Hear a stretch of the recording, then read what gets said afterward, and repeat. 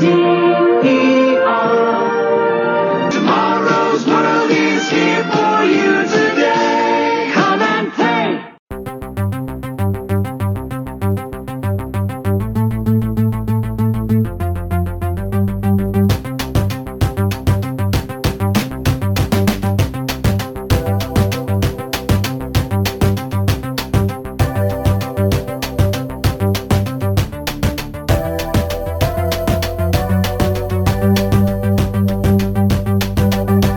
Hello, I'm Carl Attrell, and you're listening to Teletext People.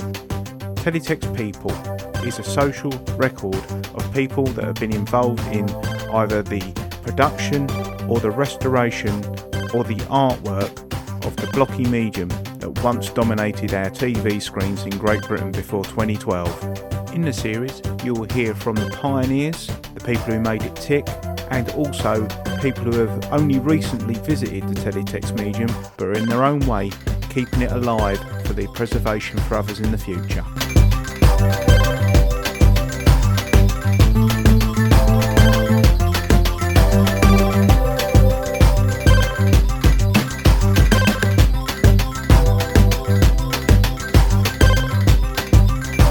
In this episode, we speak to Graham Lovelace. I started by asking Graham what his earliest memory of teletext was. My earliest memory of the teletext medium would have been back in the mid-1970s. So back then, we rented a TV from a company called DER. This is in the northwest of England. And living near us was my granddad, and he saved up and bought a TV, a brand new television, with a beautiful wooden cabinet. And it had this thing on it called Teletext, Ceefax on BBC channels and Oracle on ITV. And the most amazing thing about that device was you could actually print the pages. You pressed a button on the remote control, and out of the TV, in what today looks like a till receipt in a supermarket, were these pages of information. It was on very silvery paper, and if you rubbed it, the letters would actually come off in your fingers. Now, we have to sort of remember this was pre-internet, pre-World Wide Web, no social media, no smartphones, news bulletins 3 times a day. You had to wait for the news, or get a daily newspaper, and obviously everything was then 12 to 24 hours out of date. So this was absolute cutting-edge live information. Live news, weather, sport, etc., going into people's living rooms, and I was absolutely captivated by this, and would make every excuse to go and see my gran and granddad and sit in front of their TV and go through all the pages. And when I finished, I'd go back all over again, and I'd noticed that everything had updated in that time. So that was my earliest memory.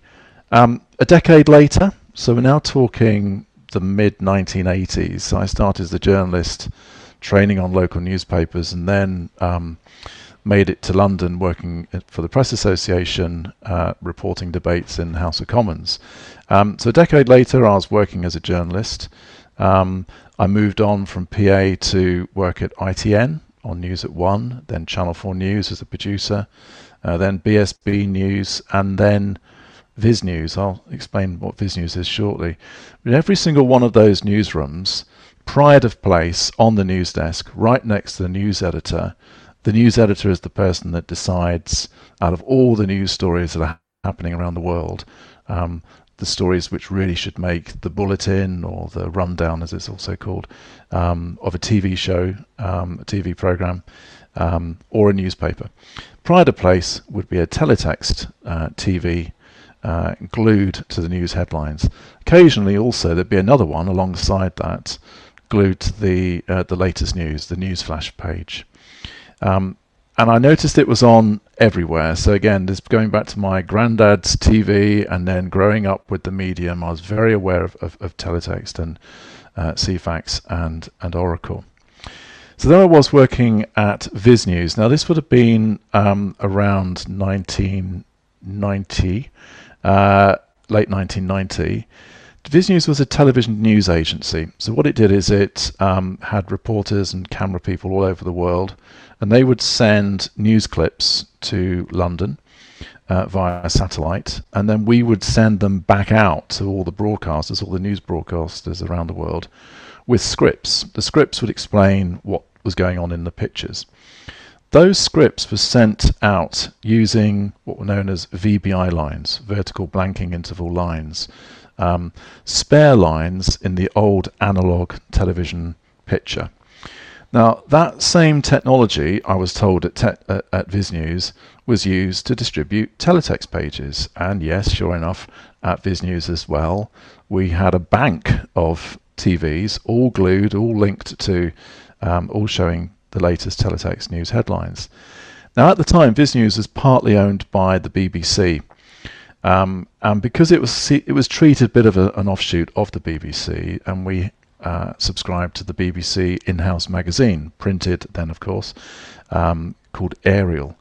And I used to go through that magazine, and occasionally at the back, you'd look at the job ads.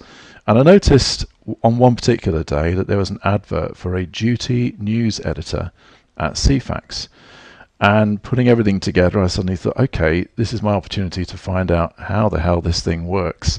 So I made an arranged to see the editor of Ceefax, knowing that there might be an opportunity to potentially work there. And I went across to visit him, and I saw the Ceefax operation. So this would have been, now we're talking late 1990. What I saw when I went across was a newsroom in the BBC Television Centre. It was next to the Newsround newsroom. It was actually opposite the Top of the Pops office as well. And yes, Jimmy Savile was there, and all the other Top of the Pops presenters were there as well, even if Top of the Pops wasn't on TV at the time. It was the most amazing setup, the Ceefax newsroom. I had this thought in my mind that everything would be computerized, that people would be sitting at desks with the most amazing technology, creating all these pages, and that there'd be a lot of automated systems. What I actually saw was a very human-driven operation where individuals, journalists, incredibly skilled journalists that were brilliant at condensing complicated information, complicated stories into the very limited real estate of a single Teletext or Ceefax page.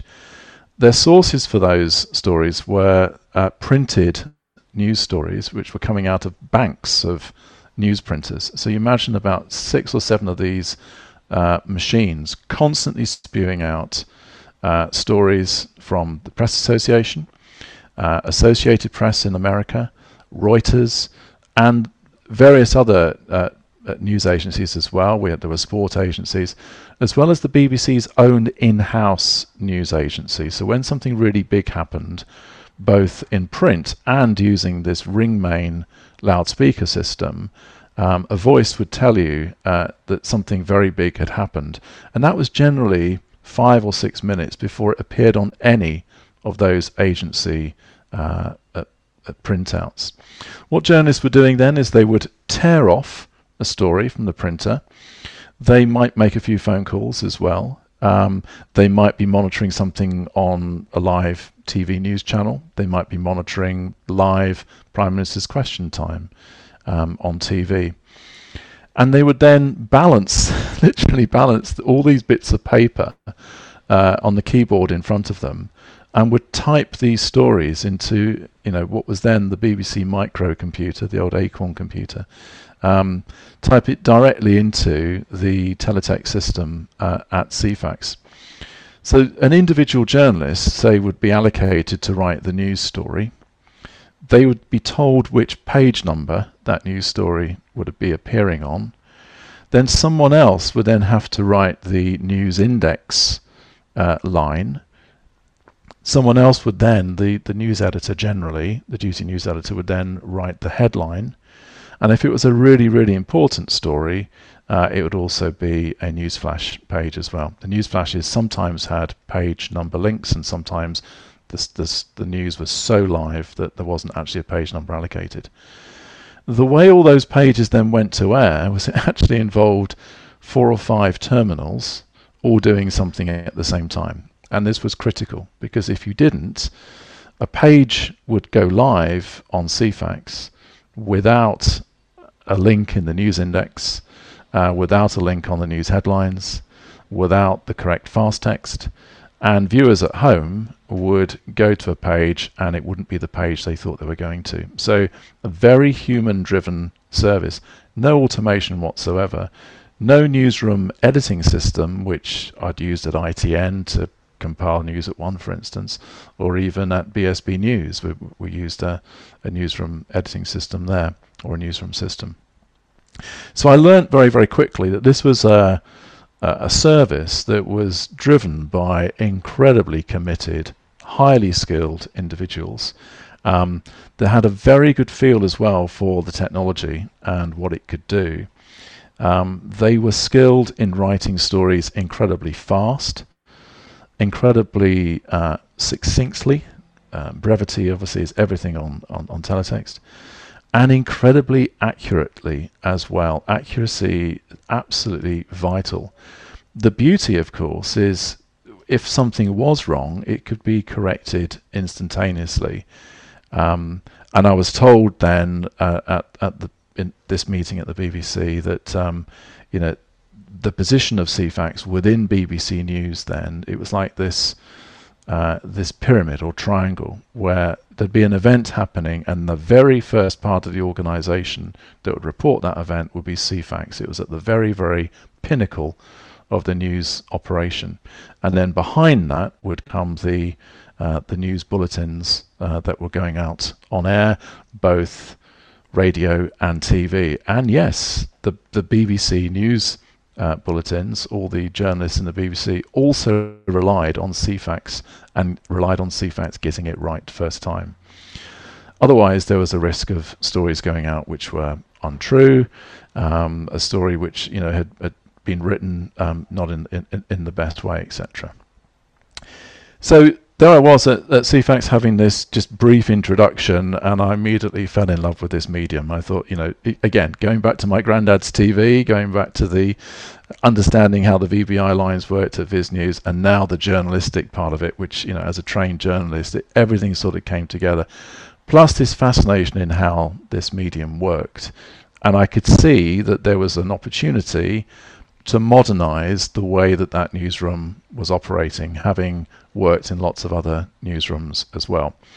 I got on well with the editor, and he offered me a job, the job that I'd seen in Ariel, and I joined very soon afterwards as duty news editor at Ceefax. I was one of 4 duty news editors reporting to the editor. The team was about 30 individuals. And we would staff up with freelancers on Saturdays. All the latest goal scores and goal flashes, again, all manually inputted. All the share prices, they were done. They weren't live as such. They would update every hour and a half. That was a limit put in place by the stock exchange. But an individual would actually update all those share prices manually by hand. Hundreds of share prices in that hour and a half, and they would do that 4 or 5 times a day. So I joined Ceefax with this desire to help modernize the operation in terms of how the production side worked, and we spoke to lots of companies that were then in the process of building new Teletext newsroom systems. Now, at that time, Teletext as a medium was taking off all over Europe. And the BBC was the place where lots of other Teletext operations around the world would go to find out how this was going, so how this was operating. So behind the scenes, there was a burgeoning technology industry that was starting to create Teletext systems for broadcasters. And we looked at a lot of those systems. So I was at Ceefax from late 1990 then to mid 1992. As I say, we worked at the BBC Television Centre, which was quite a thrill in its own right. We were, as I say, part of the BBC News operation, and as duty news editor, it was my role as well to attend the main BBC News conference in the morning, which took place at around 8 o'clock in the morning. All the editors of all the main news bulletins, plus all the major correspondents, were in a room, and we would go through the previous day's news agenda. We'd look at that day's news agenda, and it was my role as the duty news organizer or duty news editor of Ceefax to tell everybody the stories which are likely to come up later that day, and how Teletext, the Ceefax operation, had actually reported the live news the day before. And I could see amongst these incredibly experienced and household names, most of them around the room, this awe that they held the Ceefax operation in. And none of them had ever visited the Ceefax newsroom. And as a sort of, please don't visit it, because when you do see it, you'll see something which is incredibly primitive. But the people who do it are incredible. So yes, they were in awe of the Ceefax operation, but Ceefax felt like a Cinderella operation within the BBC. BBC didn't really promote or market the Ceefax news service particularly well. It was always an afterthought whenever there was a great celebration about how the BBC reported a certain story. They'd never include someone from Ceefax when they would, say how this major breaking news story was handled. So as I say, it was a bit of an afterthought, really. And they were, as I say, they were going through this modernization program. So I started to look at, with another team of people, looking at all these various new newsroom systems. So that got me more into the technology of how teletext could be produced in more of an automated live newsroom setting. So that took me through to about if you think now, about early 1992. Now that was a major landmark for the television industry in the UK. Back then, all of the ITV franchises were being auctioned. This was legislation that was put in place by the then Prime Minister Margaret Thatcher. One of the TV licenses that was up for auction was known as the Public Teletext license. Now, Teletext at that time, Oracle we're talking now, was owned by the ITV companies. And ITV back then was a federation of 15 individual companies. Each of those licenses were then up for grabs, plus the Teletext license. So even at Ceefax, we were reporting the television license bids as a story, and we also reported the bidding process for our rival, for Oracle. And we reported, indeed, the day of the result of the Public Teletext license award. There were 4 bids, 4 bidders. There was a consortium of Associated Newspapers, Philips, and Media Ventures. ITN also bid for the service. ITN also produced the new service for Oracle. There were a couple of other bidders as well. The service the bid that came from Associated Philips and Media Ventures was a venture capital company that helped put together that consortium. They won the franchise auction with a bid. So in order to win the license, you had to bid a large amount of money and have an application document that made sense, that explained what you were going to do with the services, both TV and teletext, and how you were going to make this operation bigger, more successful, etc. Now that consortium bid £8.2 million a year for the privilege of running the public teletext license. That was far more than many of the television franchises went. I think Central won its license for £2,000. And many people, including half the newsroom at Ceefax, obviously funded by the BBC license fees, so didn't have to worry too much about where its income is coming from.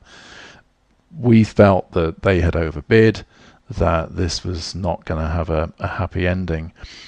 But I was starting to see things in Press Gazette, the magazine for journalists, weekly magazine for journalists. They were starting, certain people from the Teletext operation, backed by Associated, obviously the publisher of the Daily Mail, Mail on Sunday. They were talking very, very positively about their ideas for this medium, for the Teletext medium.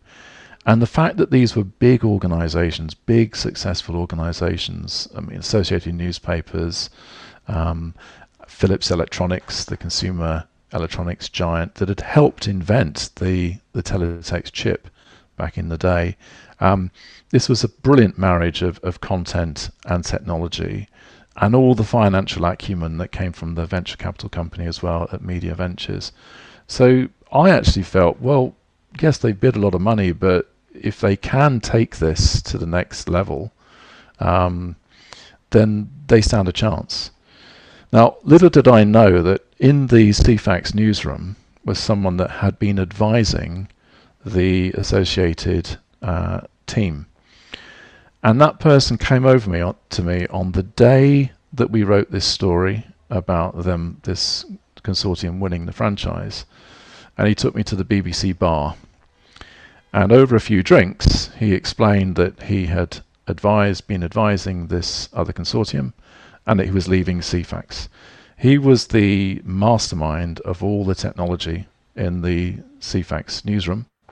Brilliant guy, good journalist as well. And he said, you should join us. Just like that. And I thought, okay, but I'm happy here at Ceefax, and this is a brand new startup. He said, yeah, it's me and 3 people. So I said, okay, well, I'll come and have a look at the operation. And of course, there was no operation, but I did. I went across to 101 Farm Lane in Fulham, and I met somebody who was then the consultant editor of the service, who turned out to be the same person that I'd worked with at BSB News way before. Journalism is a very small village, I should say. So I met this person that I knew, and I met a couple of people from Associated as well, and they were very, very keen to know how Ceefax worked, what my ideas would be for the future of this medium, what I thought of their bid document, their application. And I'll be honest with you, I didn't think very much of it at all. They clearly didn't know very much about the medium itself in terms of the limitations of the medium. At one point they even talked about black text on a white background, which I explained to them just wasn't possible on Teletext. But of course they came from a newspaper world. This was a very, very important win for Associated Newspapers. Newspapers back then were not allowed to own TV franchises under British law. This was known as media ownership rules. But here they were sort of coming in. There was a sort of creeping sort of backdoor route into something on mainstream television. And so they treated this, or they were treating this, as a television franchise and the precursor to Associated's, or the Daily Mail Group's, ambitions for television, which would become really big later. So there I was again at a meeting with these people, and they offered me a job. And they said, come and join us. So this was now mid-1992. Work with this guy, his name was John Home, lovely, lovely guy. And you'd be John's deputy, and you could put a team together. You can recruit whoever you want. We're launching in 6 months' time. It's going to be far more complicated than Oracle ever was. We have to be regional. and by regional we mean 15 ITV regions, but some of those regions also had sub-regions. So it's actually a 28 regional service. We're going to essentially, we're out to be not only Ceefax's biggest rival, but we want to show that this medium can be popular, that it can lead the daily discussion, can lead daily debate, and we want this to be a mass market service, which is absolutely fundamental because it was funded by, we're funded by advertising, and for that we need a very large mass audience. So yeah, I joined, and my very first job, joining in June 1992, was to look at that bid document. Now that was really, really important because the license that the consortium had won, by the way, at that stage we didn't even have a name for the company, that bid documents became the license, and the regulator at the time was called the Independent Television Commission, the ITC. A number of commitments were made in that bid document, some of which were pretty impossible to deliver. But the guys at Associated thought, oh, well, that's a great idea, let's just stick it in the bid document and we'll sort it out further down the line if we win. But the guys at the ITC were pretty draconian and were going through that bid document and turning it into the actual license. So I had to point out to both Associated and the ITC that there were some things we were going to have to just park and introduce after launch, after 6 months, because we had so much to do to build this Teletext service from scratch. Remember, I'm in a building in Fulham, 101 Farm Lane, a former tram shed, completely empty, an empty room, a vast cavern basically, but completely empty. And we had 6 months to produce this service. And the ITC were pretty good, actually. The regulator understood, okay, we will create this working license for you, and let's see how this goes. There were still some niggles in my mind, though. There were some big things which had been promised, which made me think, wait a minute, we're going to have to change a lot after we launch. But all attention then went on how we were going to put a team together to create this Teletext service in just 6 months. No holidays, no breaks, no weekends. I worked flat out every single day for 6 months. And indeed, everybody that we recruited did the same.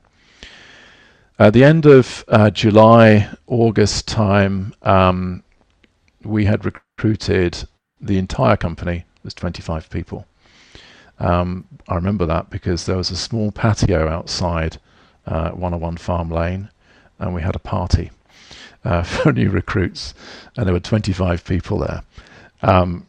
It was just insane, the task that was before us. It felt like we were at the foothills of Everest, and we were never going to make it beyond base camp. There was just so much to do.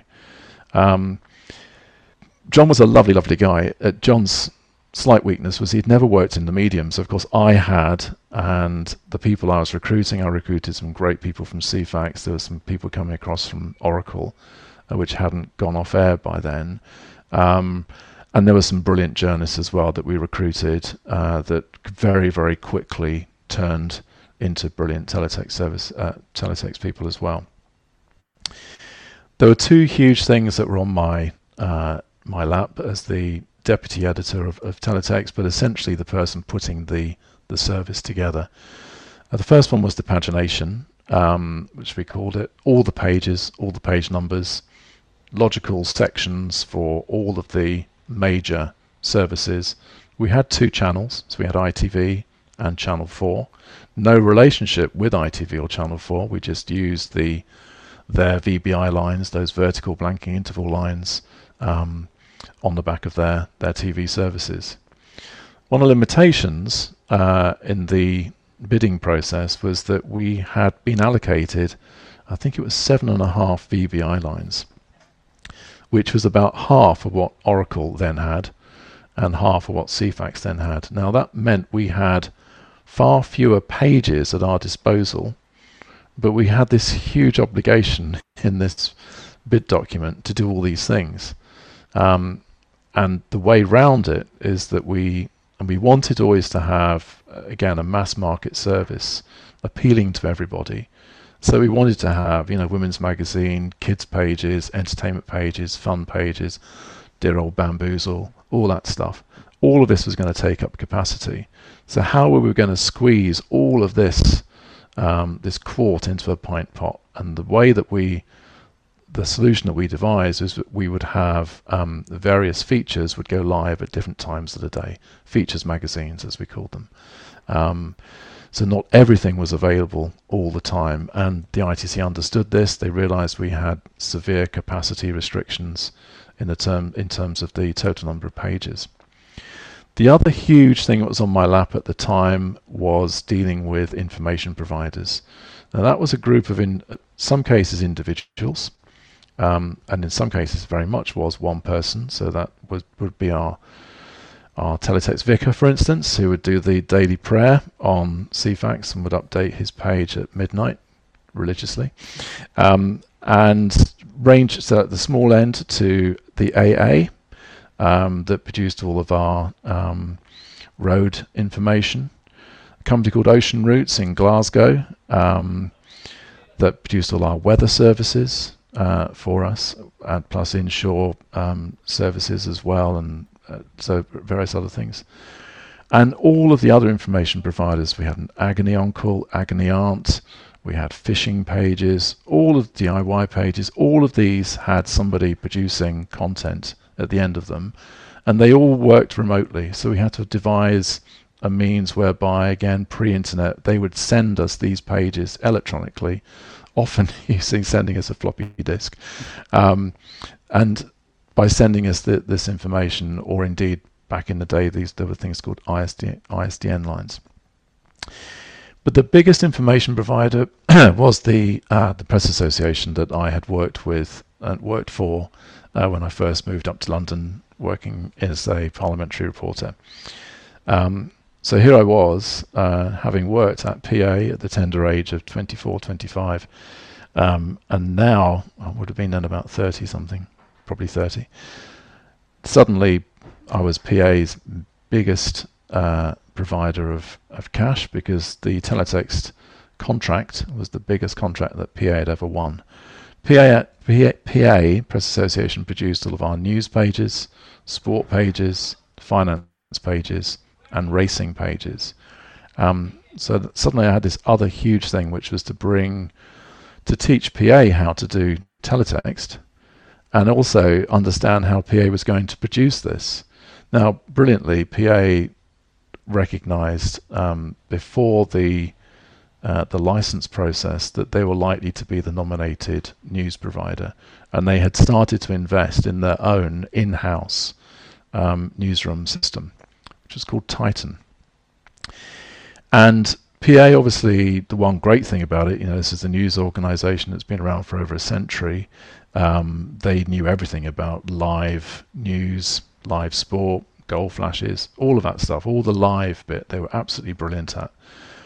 But PA produced a service which went to journalists. At the end of the PA feed was a group of sub-editors that would rewrite the PA copy, and it would then go out. So there was always someone at the end of the line, at the end of the PA feed, responsible for what viewers or readers saw. We wanted PA to actually take responsibility within the confines of the license that we had with the regulator, to take responsibility for the pages that they were creating. Otherwise, we would have to employ an army of people at Teletext to just check and rewrite the PA pages. PA took on that responsibility and did it absolutely brilliantly. So there were two things in parallel I was having to oversee: putting together the operation at Farm Lane and also putting together the operation at PA. PA employed a brilliant individual, a series of individuals actually, who took on this responsibility absolutely brilliantly, and they took to this like a duck to water. That's not to say there weren't teething difficulties, and there were the occasional issues, but wow, what a job they did. It was just incredible. And some of the individuals that came through that process, went on to absolutely brilliant things, including a guy called Pete Clifton, who originally was like myself, the deputy. He was the deputy editor of the Teletext operation at PA, and he went on to be the head of the Ceefax operation at BBC News. He launched the BBC News website and is now the editor-in-chief of the Press Association. So Teletext has been responsible for some brilliant careers over the years. So there we were, putting together this huge operation. We were recruiting a team at Teletext. We were gradually then starting to create dummy pages. So this was now moving to sort of August, September time. And we actually started to say to our journalists, and we had PA doing this as well, right, from this point onwards, I think it was the 1st of November, we want to start pretending that we're live. And we want to get into the process, because we had such short time to do this. We want to understand how all the issues that are likely to come up by actually having us producing a live service. Now another thing was happening at Teletext, obviously, and that's all the advertising. So everything I said, you imagine there's another parallel world where at the bottom of every single Teletext page was a 2-line advert. Now it's essentially a great big link. We called them fractionals, and they linked to an advertising page. And those fractionals, that was the sort of the real estate that was owned by the advertising team. Oracle had obviously been a successful commercial operation, largely, and we took on this and took it to the next level as well, largely in the areas of holiday advertising, late flights, horse racing tips, and financial services and products. Oracle had this strange thing, though, that the holiday advertisers were only allowed to update their prices once a day. I have no idea why this happened, but it just meant that you were guaranteed still a good deal on Oracle, but there was no internal competition between the holiday operators and the holiday companies and the flights companies. So we had this early idea at Teletext, what if we just remove that restriction and the advertisers could also update live, just as much as PA was updating our news services live. And those advertisers would also have to take on responsibility to be legal, decent, honest and true. And if they're advertising a holiday for £15 in Greece for 2 weeks, you've got to buy a beach towel for £5 on top, that really does exist. And the advertisers took on board that responsibility as well. And again, working with the regulator, the ITC, had no understanding of how this might work, but we then had to train all the advertisers in if you're going to say something on this screen which is alongside a news page, the news obviously has to be accurate and truthful. Your advertising content therefore also has to be honest and truthful, and it was, and it worked absolutely brilliantly. Now there was the internal conversation which you'll always have around why are the fractionals always yellow on fuchsia and flashing, and that you'd get a journalist every now and again saying my page has been destroyed by this huge advert. We also created mini pages, so we increased the size of those fractionals on the last of 4 frames, for instance, but this is how we were going to make money, so we had to take all this on board. That was another massive operation, though, at Teletext, getting all that advertising produced and ready. So again, from sort of early November going into December 92, we were testing this. We were testing how the pages were distributed from Farm Lane, Fulham, to the 28 transmitter sites around the country. The license document had actually said that we were going to use some satellite system which hadn't been invented, and I think we ended up using, again, it was some form of ISDN line. And what would happen is we would send all the teletext pages live, very, very low latency, to each of these transmitter sites, and they would be inserted into the VBI lines at the transmitter sites. Occasionally, like all computers do, you'd get a situation where a computer would stick, would freeze, and someone would have to go to one of these far-flung locations and fix the teletext computer, and sometimes that was our own engineering staff as well. So they got to know all of the iconic transmitter sites all around the country. We're talking Great Britain here, Northern Ireland, Scotland, Wales, England, as well as Northern England, including the Emily Moore transmitter in Yorkshire, for instance. Again, so all of this, the engineering operation, again, working closely in tandem with the editorial and advertising team. We bought that newsroom system that I had been trialing at Ceefax. We bought that system. It worked. It was absolutely fine. As I say, PA had their own system. It was incompatible with our system, other than the fact that it used the same basic teletext standard to create the pages, but we had to then acquire some terminals so we could actually see the PA operation before pages went live. And then gradually, as I say, PA then took on that responsibility that they were going to be they would oversee the quality of their own service, and pages would go straight to viewers. What I then created in the middle of the operation at Teletext was what we called I think it's called the Centre Desk, and that was a team again of highly experienced journalists that could oversee this operation. And this was very much like a sort of Houston control operation, where these people had banks of TVs around them, plus those PA terminals, plus all the information providers, and live news as well. And they were just constantly monitoring everything that was going on. So this is pre-launch, and we're now into December 92, so 30 years ago. And we were trying to iron out some of the issues that we thought we were going to have, and gradually this beast started to come to life. But there were things being added to the service right up to the day that we actually went live. The night we went live, so that would have been midnight on January the 1st, 1993. The chairman of Teletext was Sir David English. He'd been a formidable editor of the Daily Mail.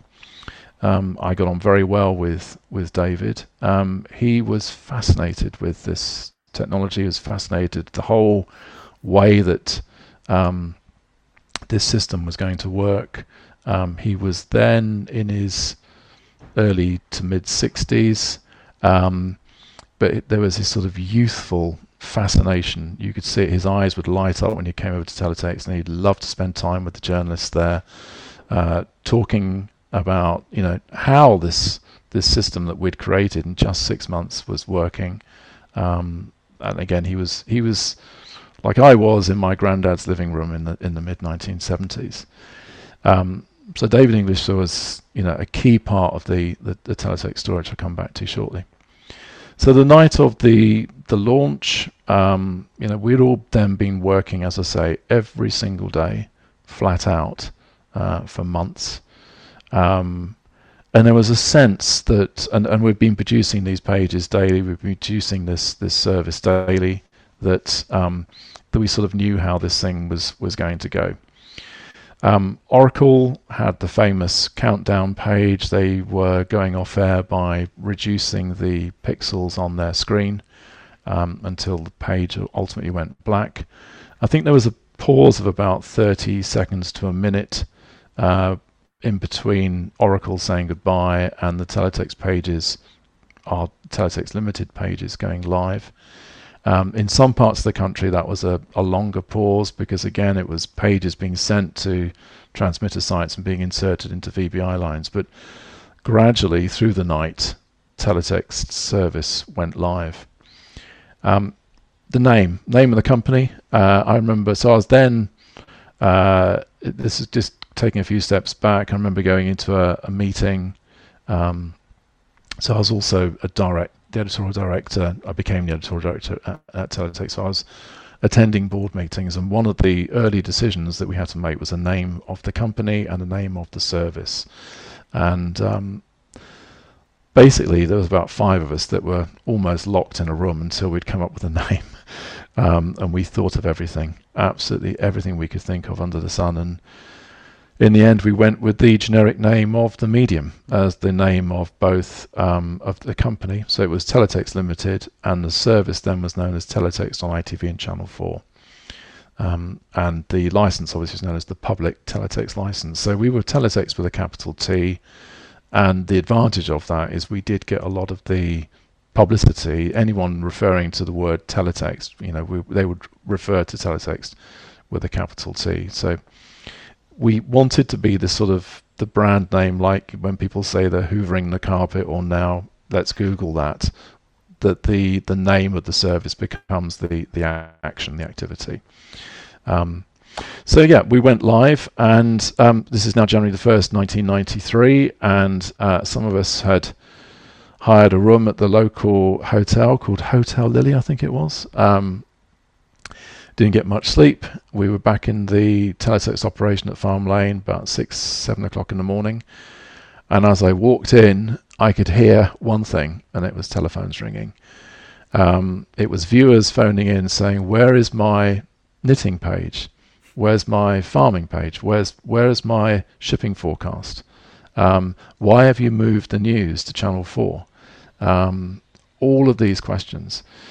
Under the license, we had to listen to every single one of these queries, and handle all calls in a very professional manner, and we had to log every call as well. There were thousands in the first week, thousands of calls. Things settled down. People got used to the fact that page numbers, yes, had changed. They got used to the fact they had to wait for some features magazines to go live. But there was also a group of individuals that, and I realized very, very quickly, again, this is pre-social media, pre-web, just about everything you can think of in the information revolution that we've now take for granted, that there was a group of people out there, a community of people, for whom Teletext now and Ceefax was a lifeline. That this was a friend, people who couldn't sleep at night, and television went off air. There might be a test card on TV. The Teletext was still working, and they would sit and watch this. And this was we had night watchmen, security people, cab firms, etc. This is all they had. And we had changed page numbers, etc., and they got used to that after a while. But they were also phoning in for someone to talk to. And again, this was something which we had to take very, very seriously. And often the call would go to the centre desk, and they'd say, "Can I speak to the editor?" And just about every evening, if I hung around that operation after 7 o'clock, there were repeated calls from certain individuals. And these people were absolutely amazing. They were so knowledgeable about the Teletext medium, and they knew everything about the service, and they were a font of all knowledge of how the thing might evolve as well. These were normal people around the country. So I had this idea that we would create viewer groups around the country, and that we would actually reach out to these people, and they would become members of our people that would provide feedback, but we'd actually give them a membership of something, and there'd be a community of people. And we had about, I think at one stage, about 10 of these all over the UK. And I would go to them, and there was, at one meeting, we had hundreds of people in the room. And I remember one guy saying, there's something you've really got to help me with. And I said, well, what's that? He said, well, my son's got size 13 feet. I said, well, how am I going to help you? And he said, he needs new football boots. We can't afford new boots, but you could put something on your Teletext page. And again, I thought, okay, well, there will come a time when we can do that. I'll come back to that shortly. I had someone phoning in saying, again, one of these sort of correspondents, they were in many ways, they were saying, I live in a flat. The neighbour's got this really, really horrible dog. It barks all night. Can you put something on their TV to tell their dog to stop barking? This was a serious call. I had people serving life prison sentences writing to me saying, could you help campaign for my release?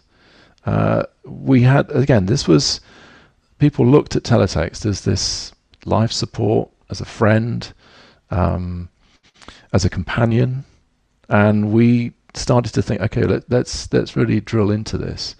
And we gradually, as the post-launch problems as launches at every single media launch you can ever think of, I became the editor about 6 months after we launched. The consultant editor left, and suddenly I then was tasked with changing Teletext and putting right some of the mistakes that we'd made, and there were a few mistakes.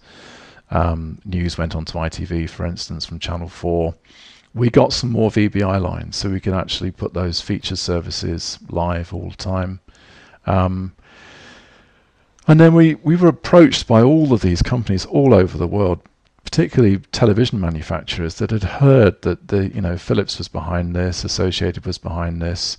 It was even starting to look like the £8.2 million a year bid, was actually going to work out okay.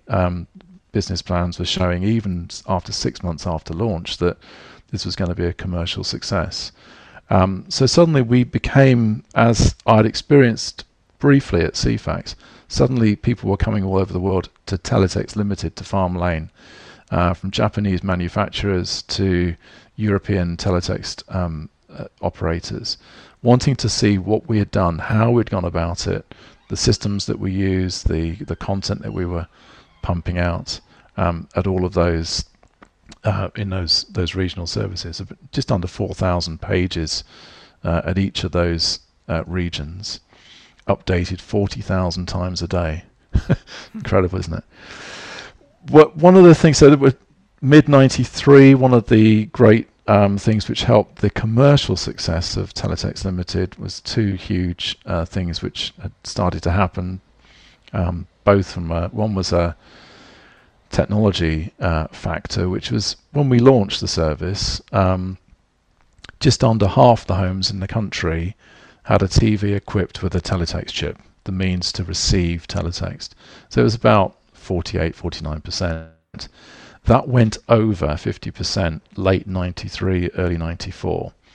So we could tell advertisers that most homes in the country, or the majority of homes now, over 50%, and that was racing away. You couldn't, at that point, buy a television without a Teletext chip in it, even the smallest portables. Not all those TVs had fast text, the 4 coloured prompts at the bottom of the screen, but that also was getting better, and the latest TVs had fast text. Latest TVs could also store more pages as well. You could actually store pages within, had more memory. When we talk about memory, the original Teletext service, or Teletext receivers, had 1K memory. So there was no storage, which is why we had to keep on rebroadcasting. And the constant viewer niggle was, why have you got so many cycling pages? Why do I have to come in on page 16 of 93 or whatever it was? Which it never was. That was always an apocryphal story. But particularly with the holiday advertising, for a particular destination, there would be dozens of pages cycling around. And if someone missed that page, say it was a cinema listings page for a certain town, if they missed it, they would have to wait.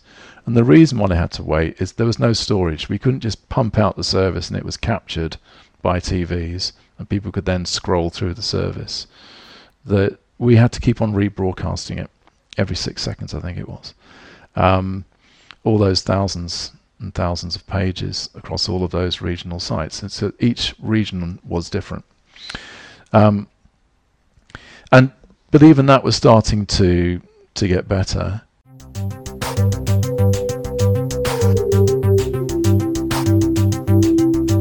Just a reminder that if you're listening to this on your favourite podcast app, you can also find this on the YouTube channel. And if you are watching on YouTube, you can find us on your favourite podcasting app. You can find out ways that you can help with the show in the show notes.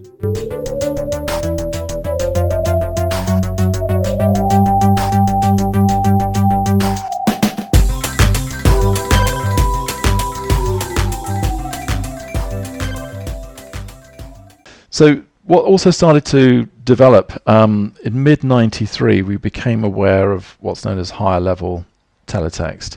This was a better way of presenting information and graphics on the screen, which had been limited to that iconic Lego brick look of teletext, the big clunky pixels, known as level 1 teletext. And that was limited since the early days of teletext, when it was launched back in the early 1970s by the IBA, precursor to, or the body which ran ITV, and the BBC.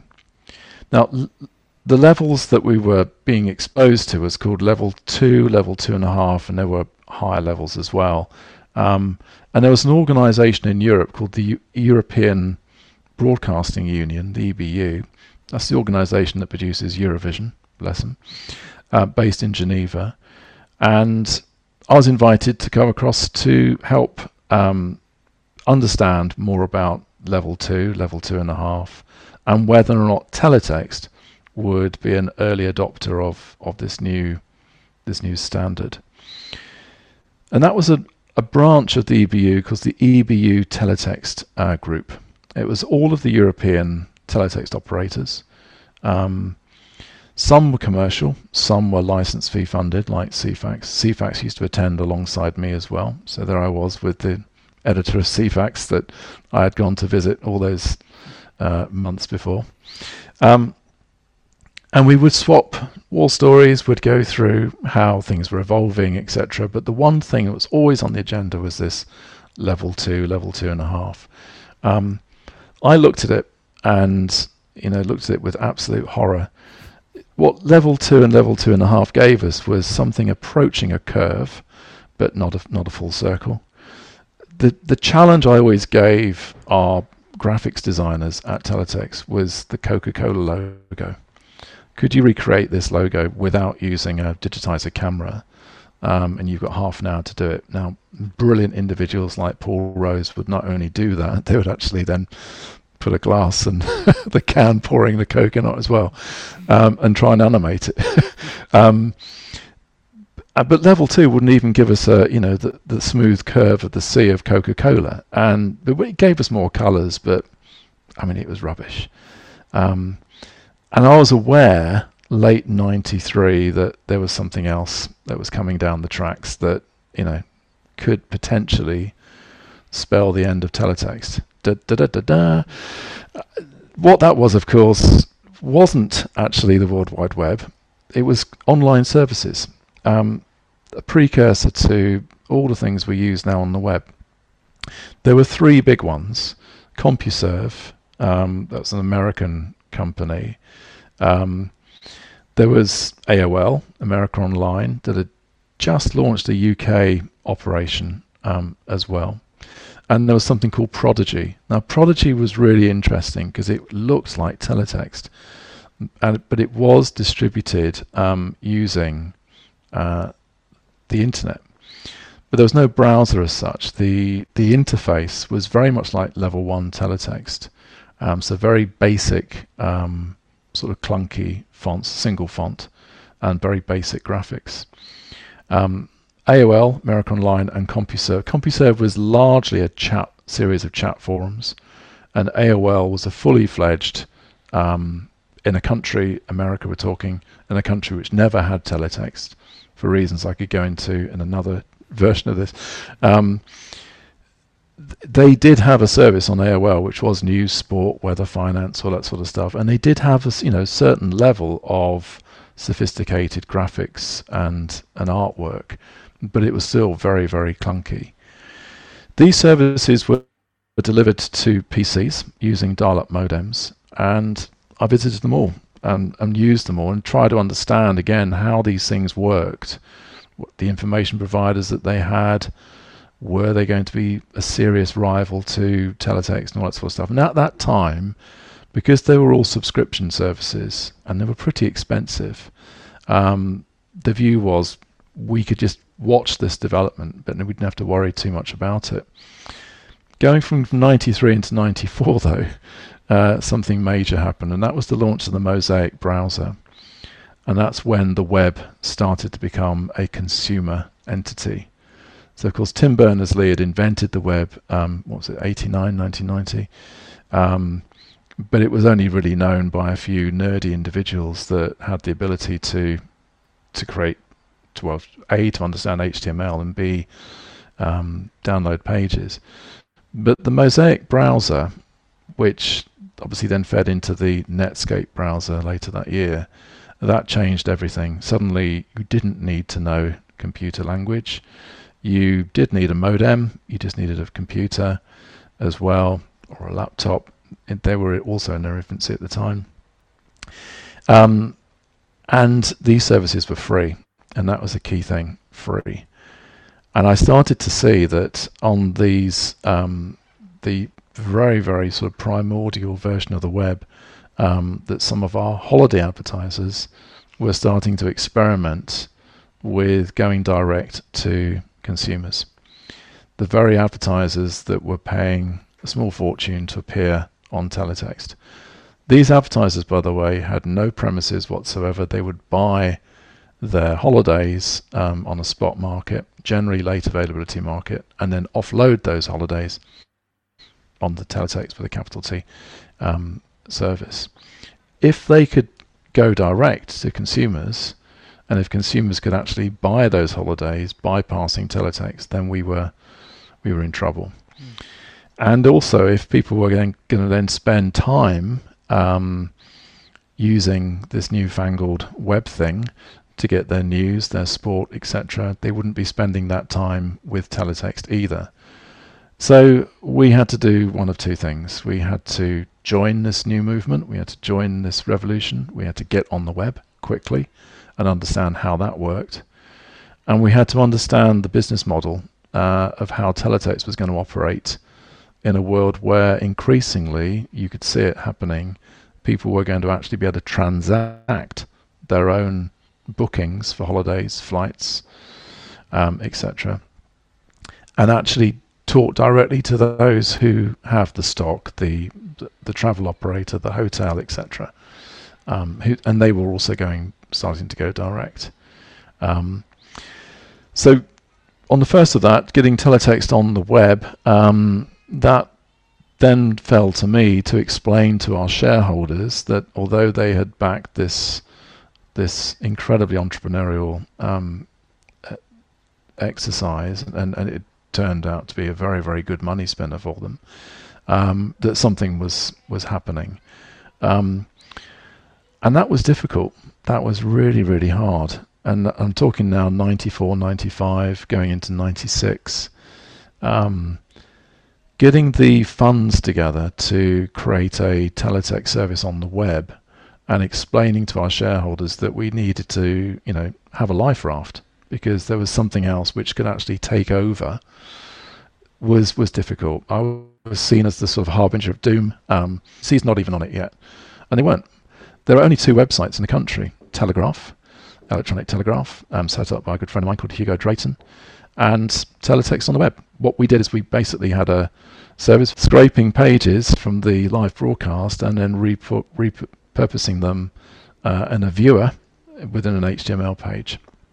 And people could go backwards and forwards but they could also insert page numbers as well. So there was a web-based version of Teletext. We also then said, okay, well, let's take that one step further, and we'll actually create stories and write them in HTML as well. So there was alongside the live service, we had background features that were written long form. And as the graphics improved, that became more of a successful service. But again, the sales model of actually advertising on the web was very, very different. It was based on people clicking banners. It was based on number of people that you could expose those ads to. Whereas Teletext was advertisers that would place holidays or racing odds on a page, and if those phones didn't start ringing at the end in their own offices, they knew there was something wrong. It was instant, absolutely instant. So we had to learn a completely new thing as well from the commercial operation. So suddenly there was this. We had Teletext and ITV and Channel 4. We were producing a Teletext service for on the back of a travel channel. So we had something called Teletext. We had a service on the web. And then something else was coming down the tracks, which was digital television. And I remember the very first time when someone said to me, oh, you do realise that all of this is going to disappear, don't you? And I thought they were talking about the web. And no, they were talking about digital terrestrial television, where there was no VBI lines.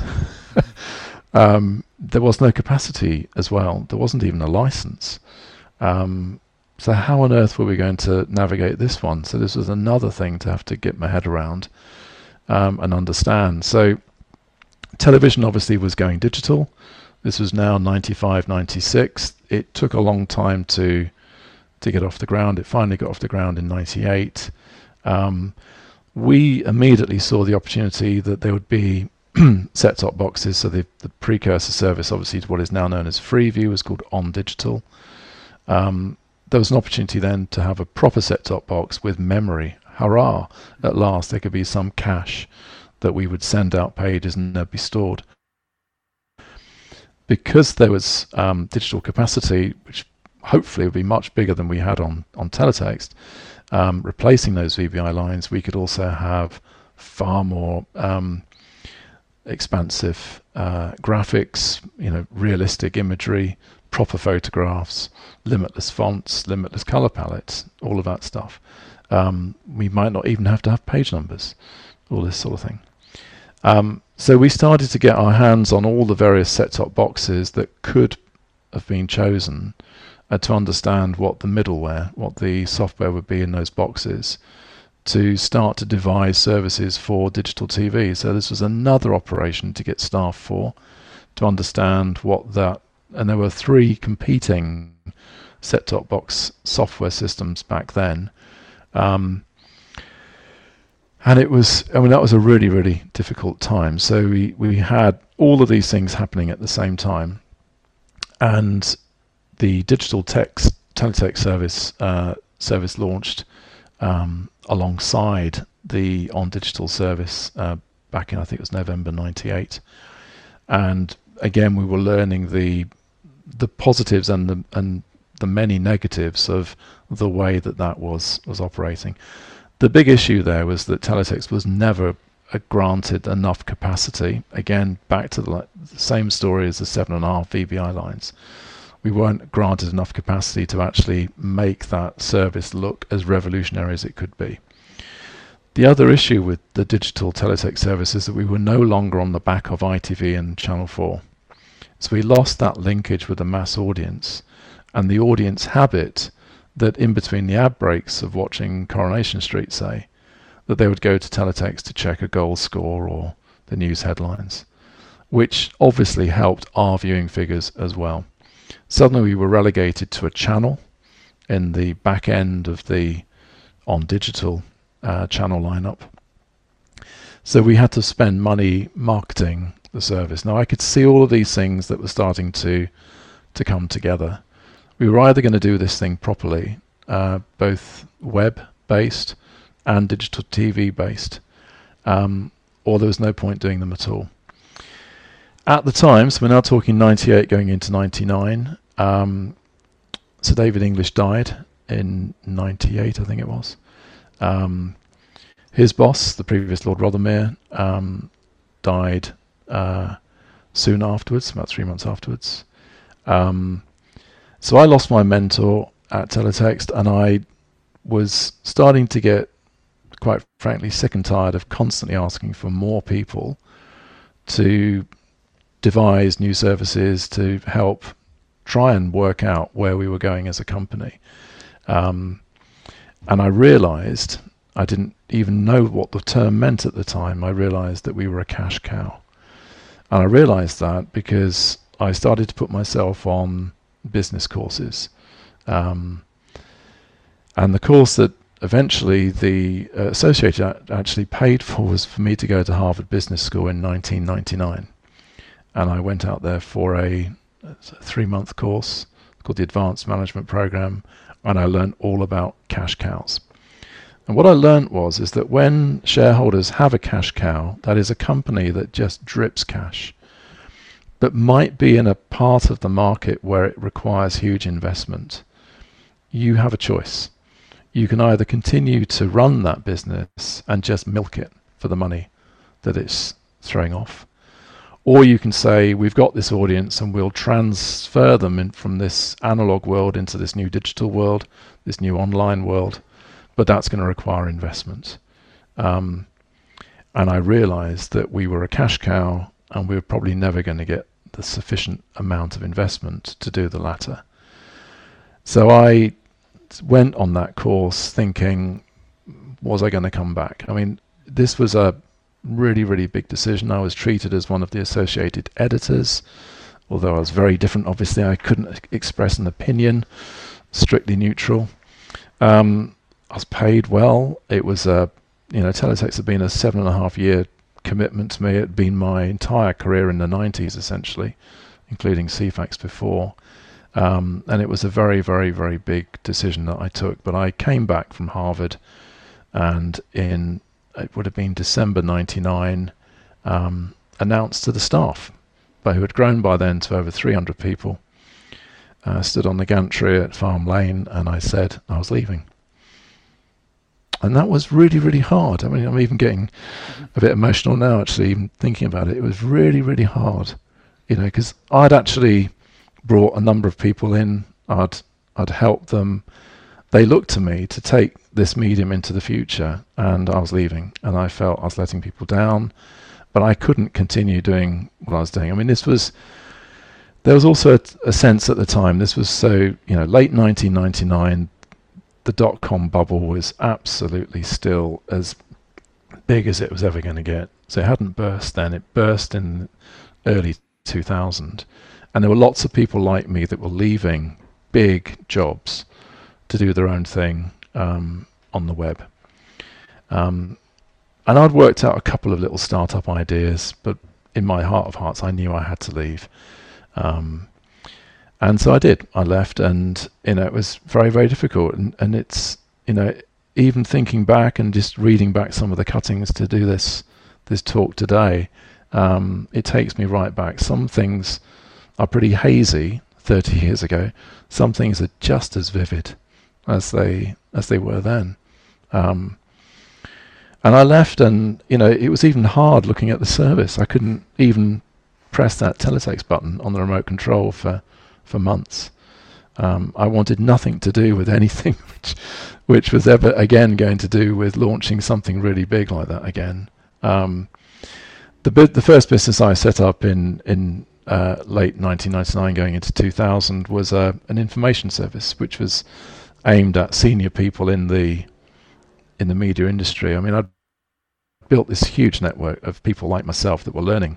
We'd had to pioneer all these things, web, digital TV, and so I became a consultant helping other organizations. I did some work with NTL on what their digital teletext service could look like. Obviously that's a cable-based operation, far more capacity. But I also had an information product which was called the Morning Briefing, which was explaining to senior people in the industry what had happened in the previous 24 hours. And that became, as the dot-com bubble eventually did burst, that became the new business for what was then known as Lovelace Media.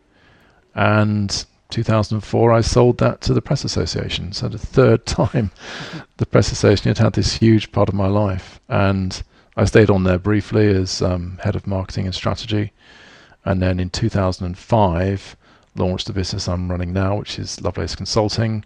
We do still consult on media strategy and all the things going back to my entire career, which has really been about this convergence of content and technology and the way that television is heading. Everything sort of comes together. But what I am doing now is actually very different. I am essentially an event producer working with big media companies like Sky and Freeview, and I produce their annual events, and I work with other industry groups as well doing their events. And again, that brings together all the journalism, the TV side of it, the brevity, the accuracy of teletext, the scripting, everything in one go. So it's been an incredible journey, really. But that teletext decade was without doubt the most important and biggest thing I've ever done in my career. And I find it incredibly, how can I put it? It's just wonderful that there's this group of individuals like yourself out there, and a community that still has this great affection for this medium that I miss. I still miss it. The BBC's digital news service, which they keep on threatening to stop, isn't teletext. And the fun we had with it as well, things like Bamboozle and the dating service that we had, that dating service itself was another source of incredible stories, some of which I can never actually tell you. But people actually got married through that service, and then they started having children. I was actually invited to their weddings. It was incredible. So yeah, an amazing experience and an amazing set of memories, really. But the position of teletext as an information medium, I think, it's in the minds of many people. Now I speak to people that are, in their early 20s, and they'll say, "Oh, teletext. Yeah, my uncle used to use that, or my dad used to love it, or even my granddad used to love it," and that takes me right back to the being in my granddad's lounge. So that's me.